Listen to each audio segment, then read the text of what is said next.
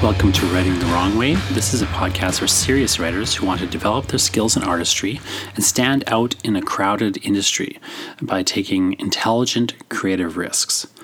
I'm your host, Jonathan Ball. I hold a PhD in literature.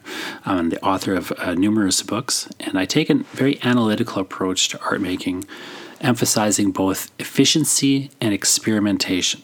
My guest today is Keith Cadieux, who visited my creative writing university class. And I did a recording of the class where he responded. We did kind of discussion, me and Keith, in response to a variety of questions that students had written down for me to ask Keith and to just discuss myself. In the final class of my creative writing courses, I just answer student questions. So you won't really hear the students necessarily in this recording, just because of the way the room was set up. We didn't really have the opportunity to record the students. Also, you might hear a couple of them talk a little bit, but for the most part, I've repeated questions or just cut them out, either because they requested to have their voices cut out or simply because they just weren't audible on the recording.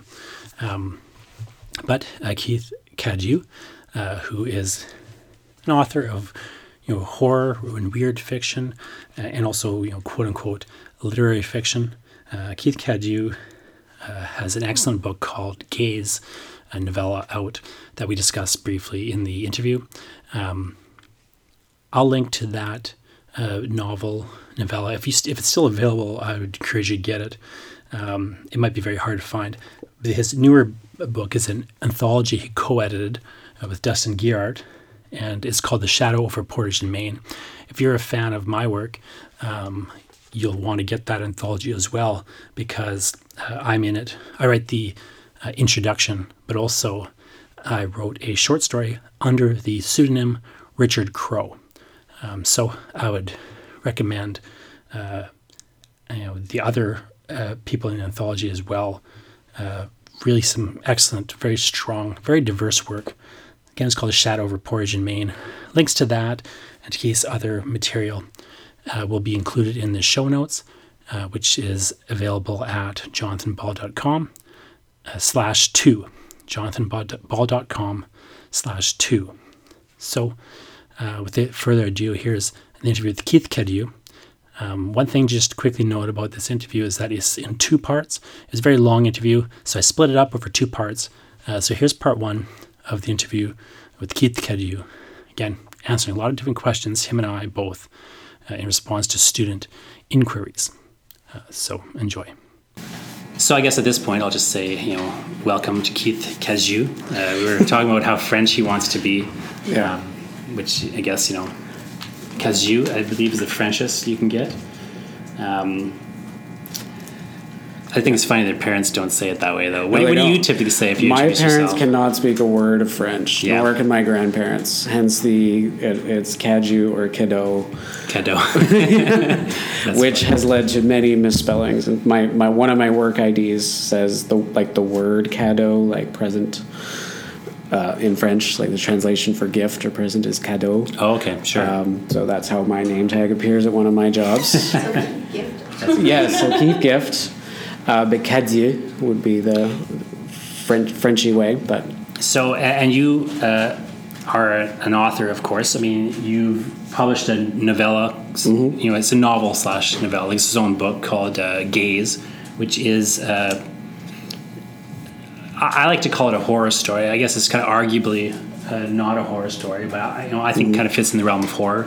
And you've also got this anthology that you edited, which you have a story in as well, which is what we've been looking at today, The Shadow Over Portage and Main, Weird Fictions, which is edited by you and Dustin Gearhart, which I'm probably also saying wrong. That's how I've been saying it too, and he hasn't corrected me. So. And one thing that people just wanted to ask about in the kind of prepared questions is, what writing community do you feel you belong to, genre or style-wise? Because, here's this anthology that says Weird Fictions. You've got this novella that on one level you could argue is kind of literary realism, more or less, but has this, I'm trying to remember if it actually tips in supernatural at any point. If I recall, it's not clear, but I'd have to double check it. It's pretty ambiguous. That's fairly by design. I would like to be a horror writer. Like, that is definitely the vein that I most ascribe to.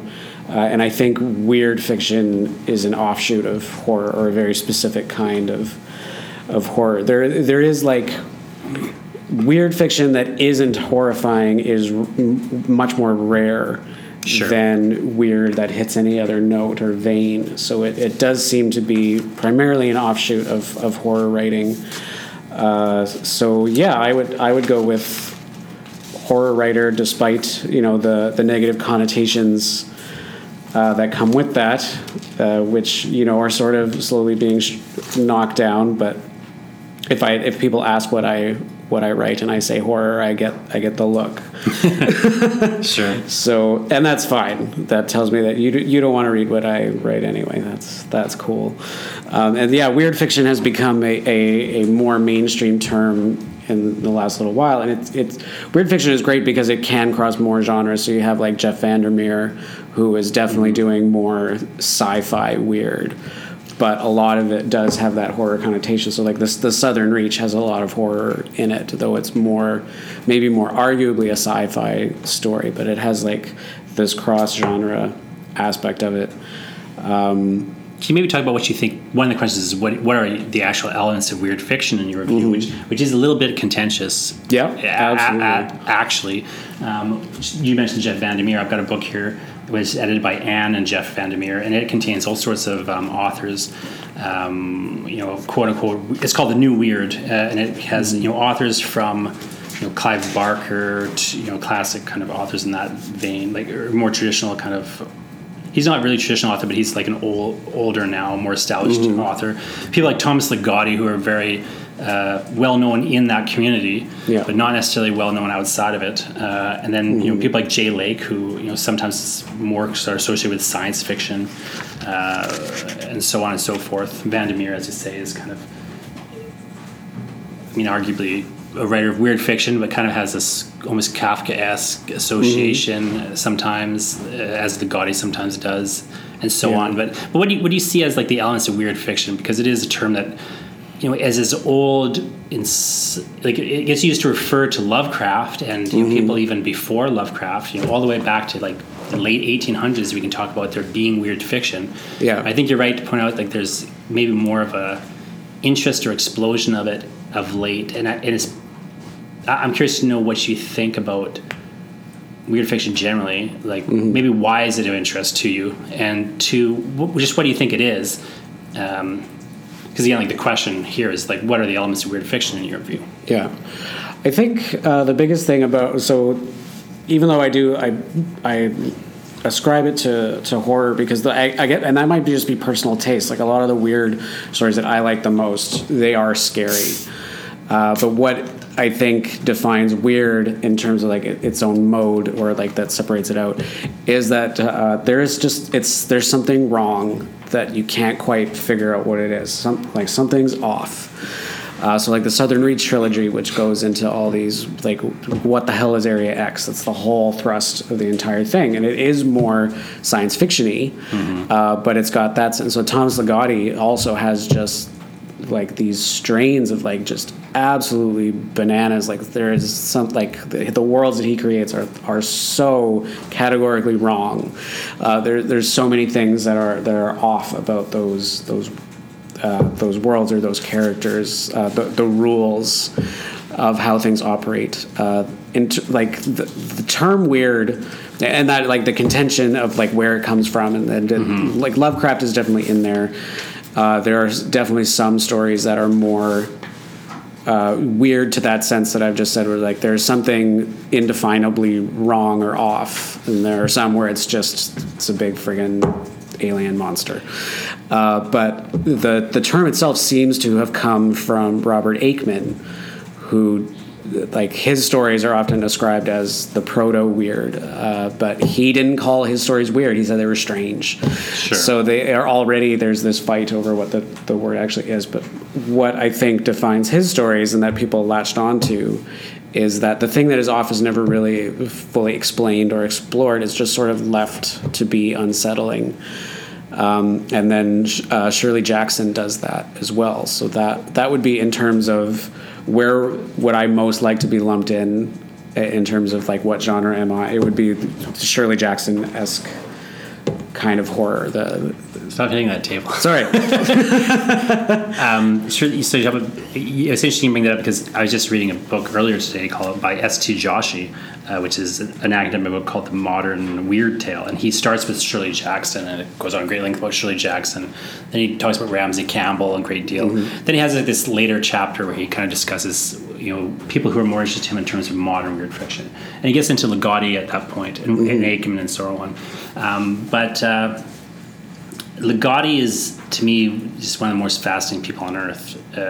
And the way I like to think weird fiction now, especially, but I think it's something to do maybe with it as a genre, is kind of how Ligotti, to me, is the most extreme version of weird fiction in that the way that Joshi explains it, instead of having this sort of universe where you have like this real world and then there's like some supernatural intrusion into the real world. So the idea that there's a supernatural realm and a real world that are, again, sort of side by side, but one's intruding and taking over the other in a certain point in the story. The way Joshi looks at Ligotti's fiction, and Ligotti kind of talks about his own stories, is that you just don't have a real world. You just have this strange world. And especially in Ligotti, like there's no realism at all in those stories. There's really like barely characters. They barely have psychologies. The world is fuzzy. Like sometimes it's just a bunch of clouds, like outside of a window, and you really have no sense that it exists in many ways. Yeah. But it's just a strangeness. And Ligotti kind of talks about in his nonfiction or interviews, or even in his fiction. A lot of his fiction is just essays, in the middle of like a story. Yeah. And he'll just like talk about like how the world is a nightmare, an unreal thing that we sometimes like pretend is real, but actually is a crazed, nihilistic death house. To me, like that's the most extreme sort of that I've ever seen for weird fiction. And then even somebody like Lovecraft, when you go back, is kind of suggesting that advancement towards that idea. You thought the world was one way, but really Cthulhu is the dark horror. And he's very material, and he's very there in certain respects. Sure. But setting up that the universe is more against you than we previously led to believe. Like that's a big Lovecraft thing, is if you're going to believe in a god, why do you think it likes you? And that, well, like just so to go back to like Ligotti's settings, and they're so weird. I think there's an interesting contrast there, like you said, where normal horror will have the regular world and something supernatural invades it or impinges itself upon it. And the weird might just be the opposite, where the world itself is what's wrong, and somebody normal is plunked into it. And in the case of Ligotti, the normal is only the reader. Like he doesn't even bother to give you a character who's trying to suss out what the hell's happening. But the weird tends to be a normal person trying to make sense of things that don't make sense in a conventional way. They just do not go together, and that leaves you with this sort of unsettled feeling. That is what I think puts it into the horror vein, because like the very unsettlingness of it means that you're sort of kind of like that they're very rarely going to be funny or action packed, but they can be. But they're usually like the taste in your mouth after is a scary sort of thing afterwards. So I just want to bring up a couple of the prepared questions about genre, and then we'll maybe just see what people want to talk about before we can maybe look back at these. But there's a couple of questions about genre more generally. Like, what genre do you think is overplayed and in need of an original take is one? Is there a genre you think is just kind of overplayed and kind of burning itself out and needs to be revitalized in some way? I guess like it depends on the media as well. Like, so books are a little bit tougher. There are things within a certain genre that are definitely like vampires and zombies and enough. Superheroes. I'm tired of superheroes. I love superheroes, but there's too damn many. and they tend to repeat themselves, and then they self-reference that they're repeating themselves. But in terms of just like a big overt genre, like it's hard to say. There's definitely ones that I don't like as much. Yeah. But in terms of are they getting overplayed, like I think it's more facets within a genre that get overdone than a genre itself. I almost feel that literary realism is peaked in the 1900s in many ways. Sure. Like, I don't think it's dead, but I kind of wish it was dead. Yeah. It perhaps gets too much clout. Maybe that's all it is. And it's not allowing for a whole lot of experimentation. But every now and then there is something that falls into literary realism that did try to do something different. But another kind of question, I don't quite understand this question, to be honest. So maybe someone wants to clarify. But how do you break away from a genre that you feel is hindering your writing? Have you ever felt that you're doing the same? Maybe just the question in some ways is like, do you feel like you're doing the same thing too much, or like in the same genre too much? Have you ever felt that? I haven't. That might be more like I don't really have enough work to have. Oh, I hope I don't have enough work that readers are fatigued with what. But I see that being more of a problem of people getting tired of what you're putting out. But I'm not tired of horror. Like that's not what's doing it for me. I'm wondering if the question is maybe more directed to the connotations of being associated with that genre, possibly being a burden, which I think they can be. And like horror is one of the, like I said, like when I tell people that I write horror, you get a look. So then the easiest way around it was to invent different names for the genre. So like for a long time, like right after the 90s, so we had the 70s and 80s horror boom, and then the mid 80s collapse of crap, and then everyone who was still working in horror fought desperately to call it something else. It was gothic. In the 90s, you could not publish a horror novel. You could not. No, save your life. There was no way. So they started calling it something else. And like one that bothers me the most is gothic. They'll just slap this new word on it. And dark fantasy. Dark fantasy, urban fantasy. Like, I can see that as being a thing where by association you are sometimes hampered by the genre, that's something that is like horror is having a resurgence, but something that is not, that is very much still poo-pooed and downplayed, would be romance. Sure. Which that it's just as like it's just as dismissive to say that genre can't do something good as to say that horror can't. But we're just in a moment where horror is getting a little bit of clout because people are terrified all the friggin' time. I think people also just, like, you've had a bunch of movies come out that, you've had this weird, I think of Get Out, and like, there's been a weird moment of movies that people are like pretending, suddenly horror is of interest in the mainstream. Like, there's intelligent horror. Like, I saw some article a little while ago, it's like, is it time for intelligent horror? I'm like, horror is like, and science fiction are like the two most intelligent genres in many respects. Historically, the genres that specifically are using philosophical issues as plot devices, and so on and so forth. And it just that kind of article is just written by somebody who doesn't know what they're talking about. Yeah. But I think there's a weird moment of like, you have like people crossing into horror for whatever reason. I think it's actually artistic reasons, because in film at least, it's a genre that has the possibility of making a film with no stars, which is makes a lot of things possible from a budget perspective. But also like it's an extreme genre where the audience is expecting, it doesn't need, but it can handle extreme material, and so there's really not a lot of censorship concerns, or even just material. Like anything you really want to do, you could do in a manner of speaking. So it's very it has a lot of possibility for radical experimentation. Plus, you can keep the budget down. And again, I think in a weird way, it's a genre that takes a lot of risks, or can take a lot of risks, even if it doesn't. Yeah. Well, then like Get Out's a great example of dealing with a social issue that no one seems to really have the guts to deal with in a realist mode. Well, like the message of Get Out would not be well received if it had not been couched in this the horror vein, like the little bit of non-realism that's in there, right? Like, for anyone who hasn't seen Get Out, we'll ruin the surprise. But making it like hypnotism, does do this little bit where you get to disembody it a little bit, so you can absorb the message a little bit. It's more palatable than just look how racist we are, which is essentially the story. Well, movies also have the issue of like somebody wants to make a kind of risky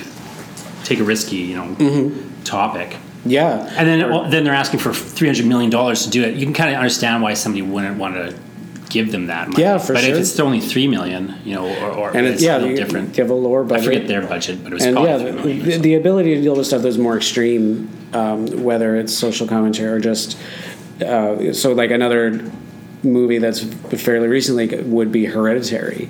I haven't seen that one yet, but yeah, people talk about that. Great. There is something in there that if it were not a horror movie, you'd never be able to even approach doing it.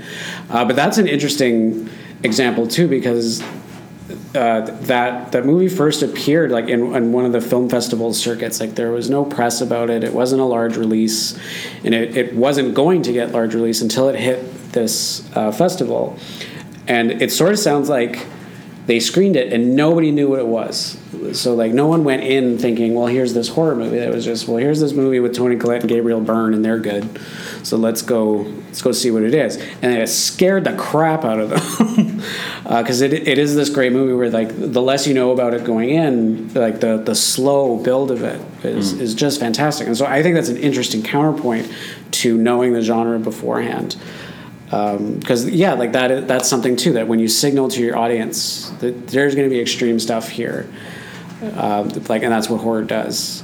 That you give people a heads up of the kind of material they might be dealing with, and because if they're not ready for it, you never know how that will be received. And Hereditary, I think, shocked people because it didn't have that contract when it first appeared. That no one really understood what they were watching, and then it was pretty nuts. Like it's a very slow burn, and then the last 20 minutes are crazy. It's very good. You have to go see that movie. Well, let's maybe jump out of horror for a little bit.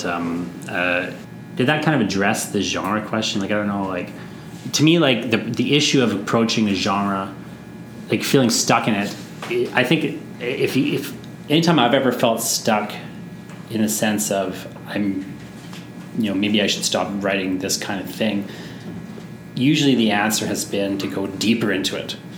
I'm repeating tropes as opposed to like the genre being a problem. But it just maybe it's played out. Like I played out what I'm doing in that, and I just need to go like further into it. Like I was thinking of creating poetry for a little while, and I thought, well, before I start moving more fully into fiction, I'll write a whole book of poetry about how I think poetry's dead to me. And just go deeper into it, and like what are all the things that I think are problems with what I'm doing. And I like made a set of rules, like I won't do a poem like this because I've done a bunch. I won't do that. Like I would just, my friend Ryan Fitzpatrick will do this. Every time he has a new like big project, he'll make a list of all the things he did in his last project that he's not allowed to do anymore. And that just kind of keeps things fresh for him, even though he's still kind of doing the same thing. He kind of just has to try different tactics and approaches because he just kind of disbars himself almost arbitrarily from doing like the same sort of thing over and over again.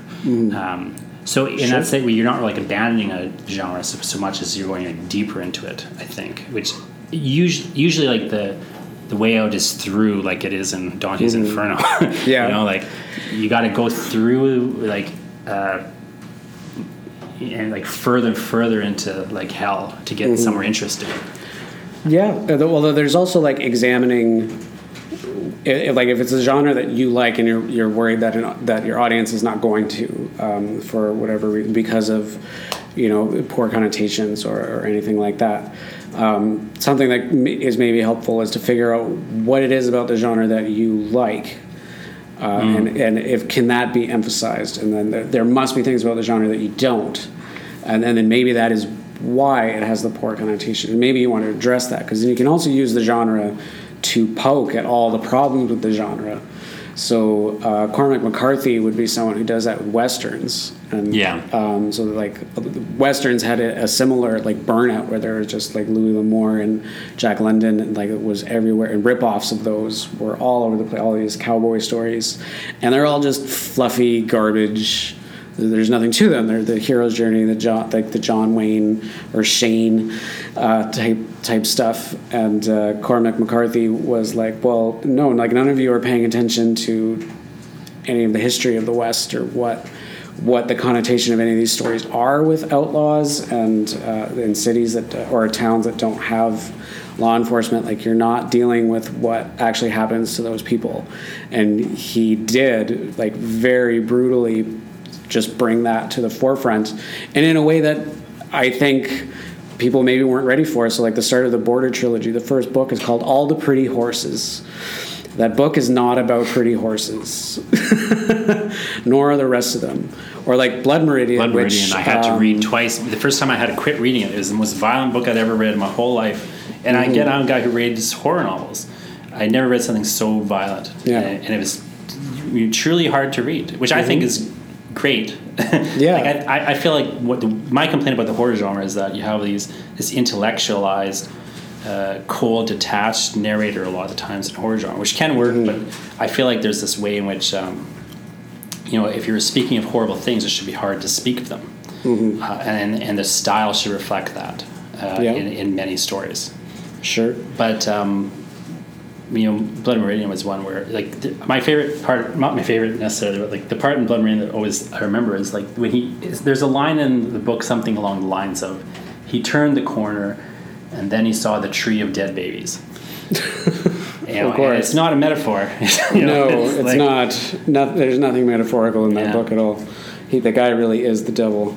Yeah, it's something else. But yeah, or like using the really familiar tropes, but putting them in a setting or something else that is maybe less familiar is a good way to re-examine it. So he does that again in No Country for Old Men, where he turns into drug dealers and cops rather than cowboys and banditos.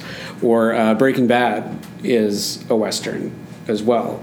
Like, and very, like, especially towards the end where, like, they have, like, actual scenes where they have their hand over their hip kind of thing, where, like, they led you into it very gradually, and then you're like, oh, he has a hat.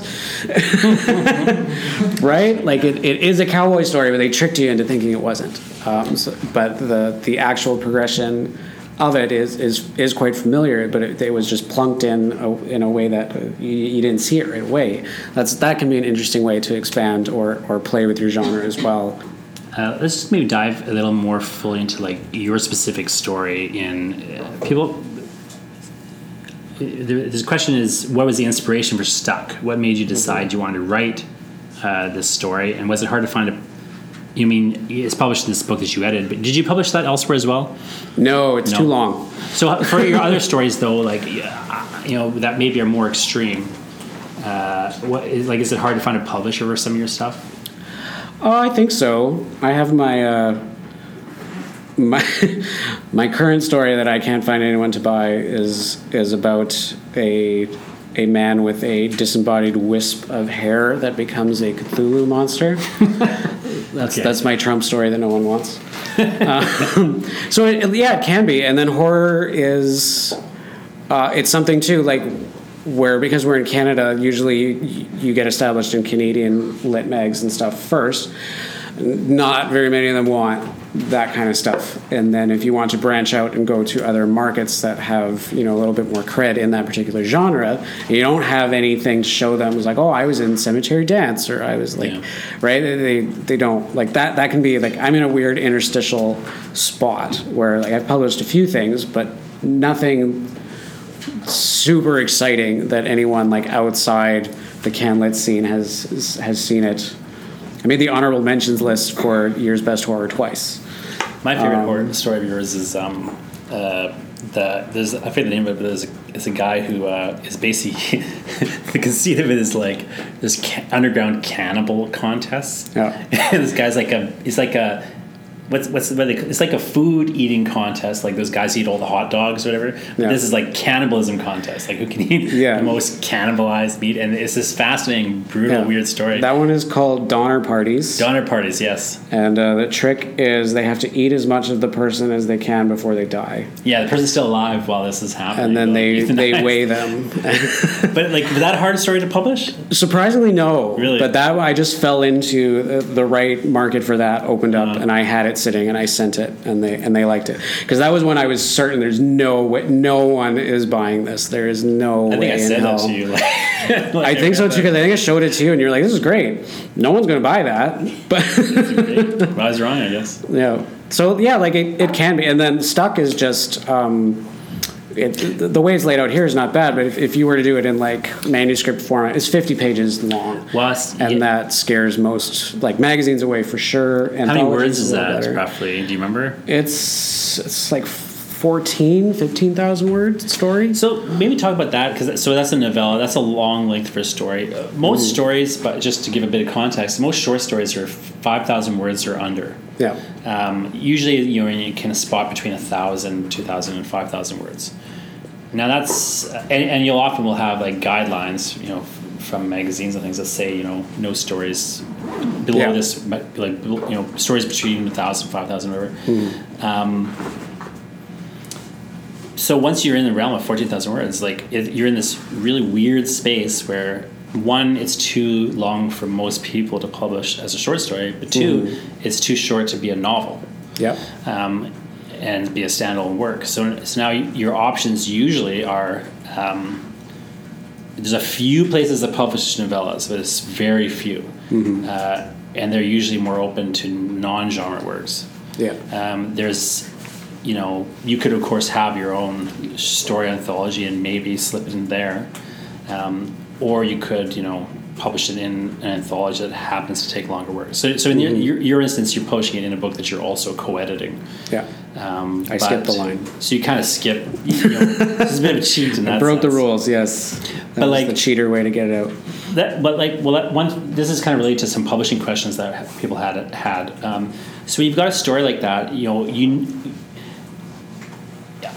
did publish it, but from the outset, I think there must be a moment when you're writing the story where you're like, oh no, this is going to be a weird length, and should I keep going? Like, what keeps you kind of moving forward when you hit that kind of I guess the question is, there's a couple of questions along the lines of like, what kind of things you think about in terms of publishing while you're writing? Yeah. Or do you just try to not do that? This one did hit, like, I was very self-aware as it was coming together that I was. From that standpoint, that I was shooting myself in the foot, that it's too long. It's such a slow burn of a story that was like selling to a magazine is going to be very, very tough. But it was, and like I played with a few ideas to try to bring the length down. And so one was like, so there's actually two pictures in the story. Like I was like, well, maybe I should just make it one. And I tried a few things that essentially broke it. Like then the story didn't work. And I like the story enough that I wanted to finish it. And going back to the question, like, what was your actual idea originally? Like, where did you get the idea from, and like, why did it stick with you? The original idea is from, I can't even remember how it, like some procrastinating time on the internet, I found these actual death pictures. So like what they did. When cameras first came around and the exposure time was like 2 to 3 hours, so you could sit still. That's why they all look so mad in a lot of their photographs. The thing that made the most sense to take pictures of was stuff that didn't move. So you took pictures of dead people rather than live people. And it was actually very close to like a death mask. So like before photography, if somebody died, you would make a wax impression of their face and then you would know what they looked like. So the next evolution of that was photographs of dead people.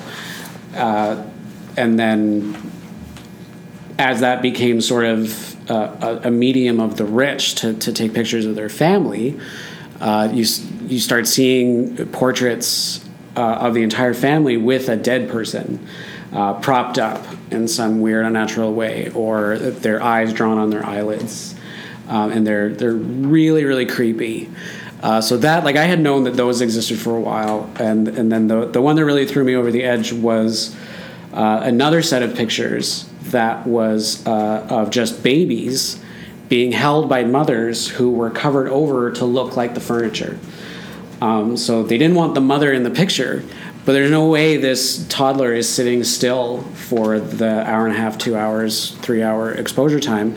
So they would like put a blanket over the mom, put the baby on it, and it's like, and look like a chair, and it's unnerving. They look like they're being held by ghosts. So it was those images, and it just stuck in my head so much. And I was like, I have to do something with this idea of weirdly pretending the mother's not there, but being dependent on her to hold the baby. It was just such an odd, an odd sort of cultural moment for me. And it was creepy. I tend to, like, anything that's really creepy that sticks in my mind, it becomes a story.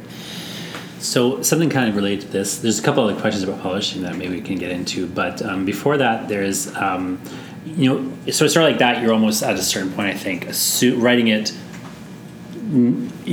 kind of feeling this is a waste of time in terms of publishing, perhaps, or at least I'm going to get lots of rejections on this thing, or like Donner Parties. That's another one where you're assuming rejections, even though like in both cases you publish in the stories. I think there's the idea that it's going to be a hard sell, or maybe I'm going to get rejections, and generally you're getting rejections anyway.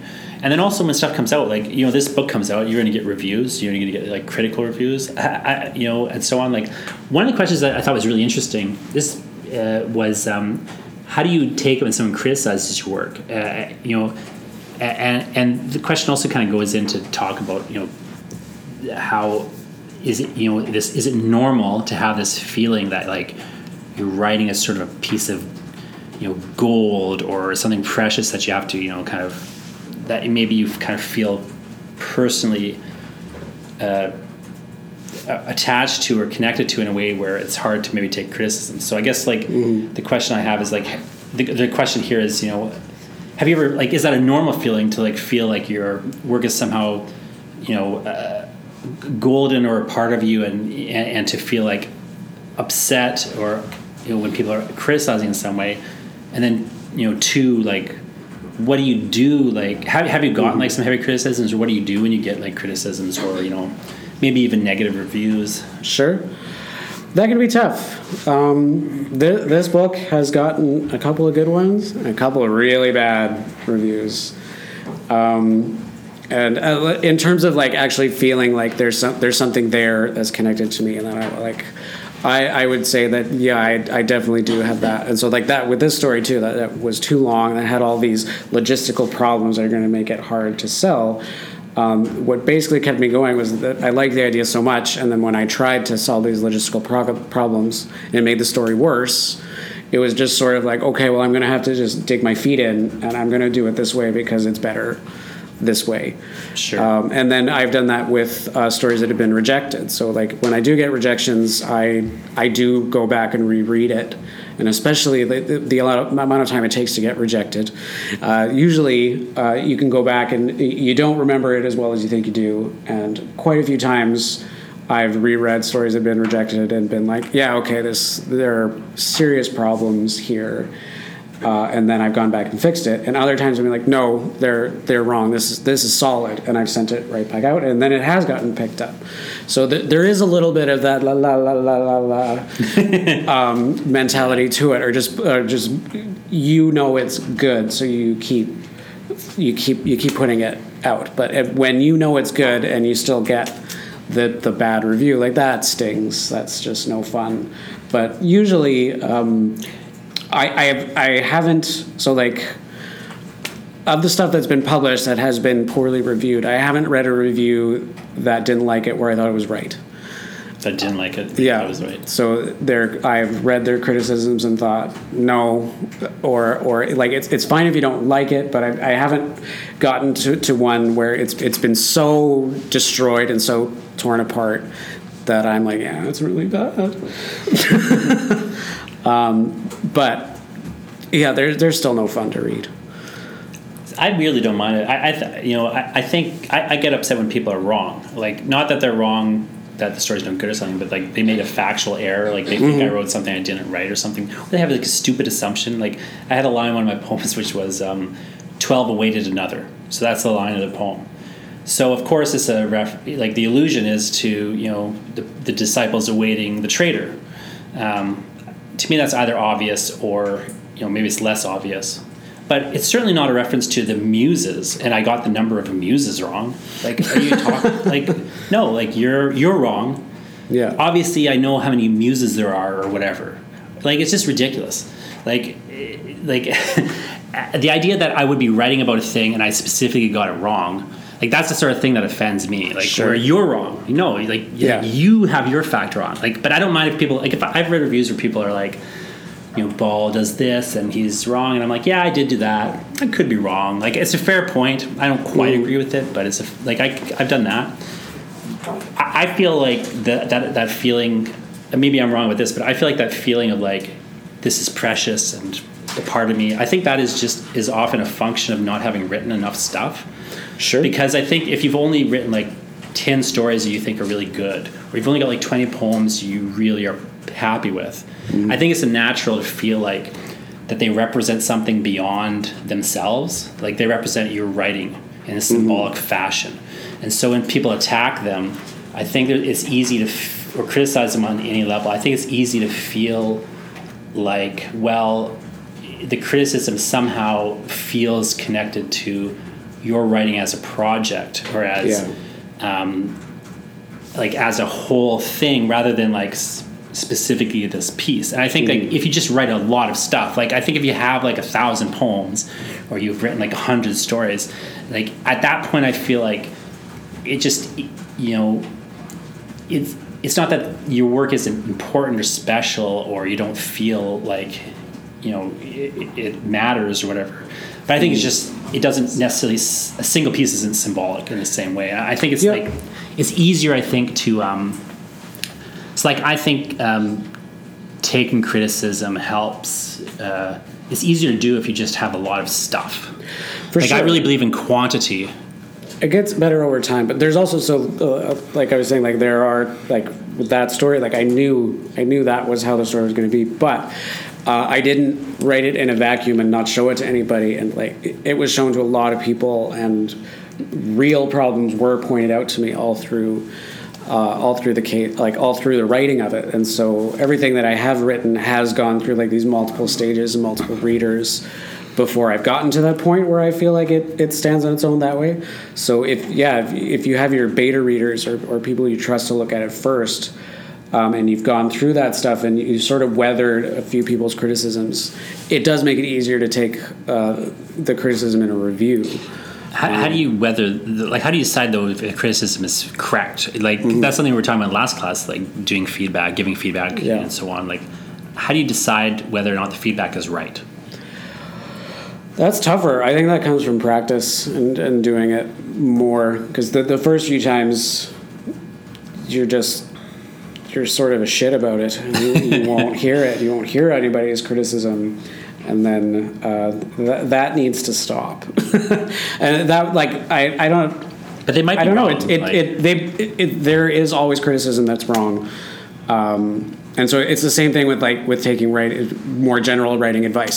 Some of it's going to apply, most of it is not, and you have to sort of develop an ear for it. So, like in terms of criticism that is correct or incorrect or doesn't, like it sort of comes down to the piece and like does this person, does their advice, do they understand what I'm trying to do, and will their advice make that will it make that goal happen better, like, or good English, like will their advice actually make my attempt more successful at conveying this, and like do they understand what I'm trying to convey, I think is the biggest way of assessing whether or not advice is good. And in order to get at that, like you have to have a pretty good understanding of what it is you're trying to do, and sometimes that is unclear too and doesn't happen until 3 or 4 iterations of the same idea. You may realize that like you thought you were writing one story and you eventually come to the realization that no, it's something else, and it morphs, and then different advice will start to to latch on in different places. Here's a really interesting question. How do you write a character who thinks very differently from yourself? Have you ever, because of Donner Parties, I think of as an example. Like, here's a guy who's, I presume you're not interested in cannibalism as a party game, you know? Like, even if you were interested in cannibalizing people, like, it's a very, this guy's still alive. Like, I mean, obviously, like, you're in a very different headspace in that character like that. So how do you write that character? Because I can't remember if that was a first person point of view story, but I thought it was. It's not, but it's very like third person limited. It's very much like just over the shoulder of this one guy, and he's very strange. Where he rents out this basement apartment so he can train to eat. There's all these great training moments. So that. The idea for that story, if you're interested in gross, I was at Newburger, and I was waiting for my burger, and they had TSN on, and it was an eating contest. It was like the hot dog eating contest. And I was just like, that's the grossest damn thing to have on in a restaurant. That's disgusting. And they dip the hot dog. In water and then ram it down their throat. And then while they started talking to them about how they prepare to do this. And they drink gallons of water and throw it up so that their stomach stretches so that they can hold, because they can't puke. Like if you puke within a certain amount of time, you lose the contest. So like for days they're stretching, and they all sort of look weird and distended. And so like waiting for a hamburger, all this, I was like, well, that's really gross. And then I just started, well, that would be even grosser. What if it was cannibals? And there was like an underground cannibal eating contest, and they went to this kind of rigor to get it done. And then the other details sort of crystallized as it went through. So that's where that idea came from. In terms of thinking like it, so that character is probably the closest I've gotten to like a serial killer. And my dad, he's retired now, but he used to do DNA profiling for the RCMP. So he was obsessed with serial killers when I was a kid. So I knew all about them and could pick them out of a lineup and everything. So like I'm weirdly versed in the psychology of serial killers because of that. So that is maybe why I can get into that headspace pretty well.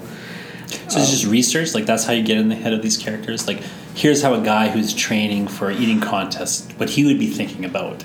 And here's how like a serial killer would be. Like is it just sort of doing research? I guess, yeah, because that is like I delved a little deeper and found out like what are different ways that they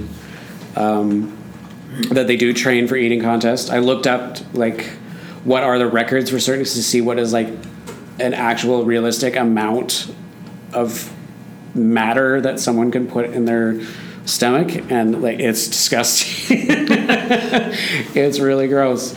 So I guess yeah, like if you run down, if like you just go down the rabbit hole of the idea, and then the characters can sort of start to populate that way. And like I suppose that one was like I had an end goal in mind, that I needed someone who would be in this contest. So it was the psychology was developed around getting them into that situation. What about in a story like Stuck? So like I think of the father. So here's a guy who you're not really in his head, but again you've got to kind of have him do things that are motivated and so on.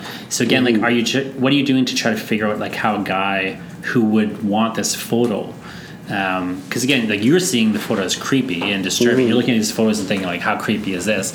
But he's thinking like, oh, this will be a nice thing that the child will like. My son would like to have in his room. So it's easy to see like where you would maybe get in the headspace of the guy the kid who's creeped out to have the photo. But how do you get in the headspace of like the guy who thinks this is a nice gift for his son? Sure. Like how do you get into that? Is there some sort of research you're doing into like why people are doing these photos, or what's the? That's maybe a little bit of like personal experience. I don't know if anyone has like, you ever had a family member, like a distant family member you were afraid of, and you were trotted in front of them, like a great grandparent or someone with an illness or something, and you were a little kid and was like, go hug this guy, and you're just like, good God, no, like I've yes, like I have had that. My on my like a distant cousin, like there was a cousin of one of my family members, or like the grandmother was grandmother's cousin or something. Very creepy old lady. Like very nice, but like she scared the hell out of me. And her husband, who was in his 50s, lived in her house and slept in her bedroom. And when I was 6, I thought that was fucked up. But like it was, they were family members. My family knew them and like wanted to introduce their children, and so it was just this very go give Aunt Toonie a hug. And I was terrified of her. I didn't want to go near her. But so it was getting in the mindset of like, well, my parents know there's nothing wrong. Sure. And I have since talked to them about, like, did you realize how creepy this side of our family is? Like, it's really odd. So I guess like that is where the headspace that I got into for there, and for the father specifically. So something with that story that is sort of related to the idea of the pictures of the mothers, like under these curtains, fulfilling this very important role. They have to be there, but they don't want them seen. They don't want them shown. So for this boy who's growing up, and he's being told over and over that his mother is this wonderful, edifying presence in his life, and he doesn't know her. Like he doesn't really have these memories of her. All he has this memory of is sitting next to this dead body, being told, "This is your mother. She loves you," and that would ruin your brain. But the dad has this idea of who the mother should be to the boy, and he's trying to make that connection with the photograph. He thinks that it's this great loving gesture because it will be this way to crystallize the boy's relationship to the mother, and the father just doesn't realize that the only relationship that's there is terrifying. So then in some ways having him being in a boarding school is like a plot device that is sort of creating this distance between, like in that case there's a physical distance between like how the boy and his mother, but then the father and the mother are in proximity, and so it sort of starts to give you the like a plot device that helps kind of explain or differentiate the character's psychologies, I guess. Yeah, a little bit. And like some of that came from just working within the mode. So there's a lot of ways that this story follows a lot of tropes of ghost stories of that time. So like the turn of the screw or anything else, like basically with a governess. I'm just shy of Henry having a governess there, that there's the maid that he remembers. That they can't afford to keep anymore, and that he's sent off to boarding school. And there are a lot of stories that they with that setup, and part of the sinister part seems to be that there is a lack of intimacy between the children and the parents, and the parents operate on this idea that, well, of course my kids would not be afraid of me, they have no reason to. And whereas the kids' perspective is, I don't even know them. Like, they ship me away. I don't have that relationship. So that was where a lot of like the tension in terms of the scare comes from. Because there's also, for Henry, like he doesn't necessarily know that his father's motivations are harmless. Like he's sort of just as afraid of the dad as he is of the mom. So what's the best way to channel those sorts of character traits into how these characters talk? Like when you're writing dialogue or you're, otherwise sort of writing around the character, like on a style perspective or in the terms of actual language that you're using, like what are the best ways do you think to actually get at kind of showing those character traits? Like in dialogue, for example. Sure. Like what do you think of when you're revising or writing, that kind of thing? Well, I guess for this one as an example as well, I suppose the best way to figure that out would be the difference between the way Henry speaks to Jenny and the way Henry speaks to his father. Is her name Jenny? I think it's Jenny. Like, do I have it even right? I mixed up the yellow wallpaper because you got these allusions to the yellow. Yeah, wallpaper, which I think Jenny is one of them too. Actually. Yeah. But so Jenny is the sister. So I mixed it up, but I think that's right. So the way Henry speaks to the maid, the governess that he actually has a relationship with, is much more easy and open, and with the dad, it's sort of like it's a little more stilted.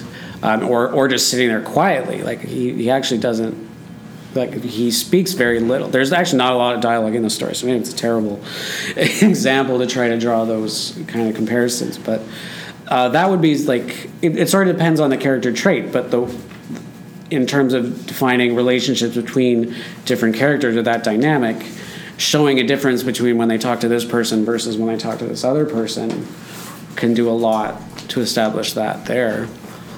So that's the first part of my interview with Keith Cadieux. The second part is available in the next episode. You can get show notes for this episode at jonathanball.com/2. Thank you to Keith. Thank you to you for listening. Please do me a favor and subscribe to this podcast. And also, it would be very helpful if you would leave a review or give it a rating. Those things help a lot in terms of making this podcast discoverable for other people. If you ever want more information about this particular podcast, just go to writingthewrongway.com. jonathanball.com also has all the same information. Thank you again for listening, and have a great week. Keep writing the wrong way.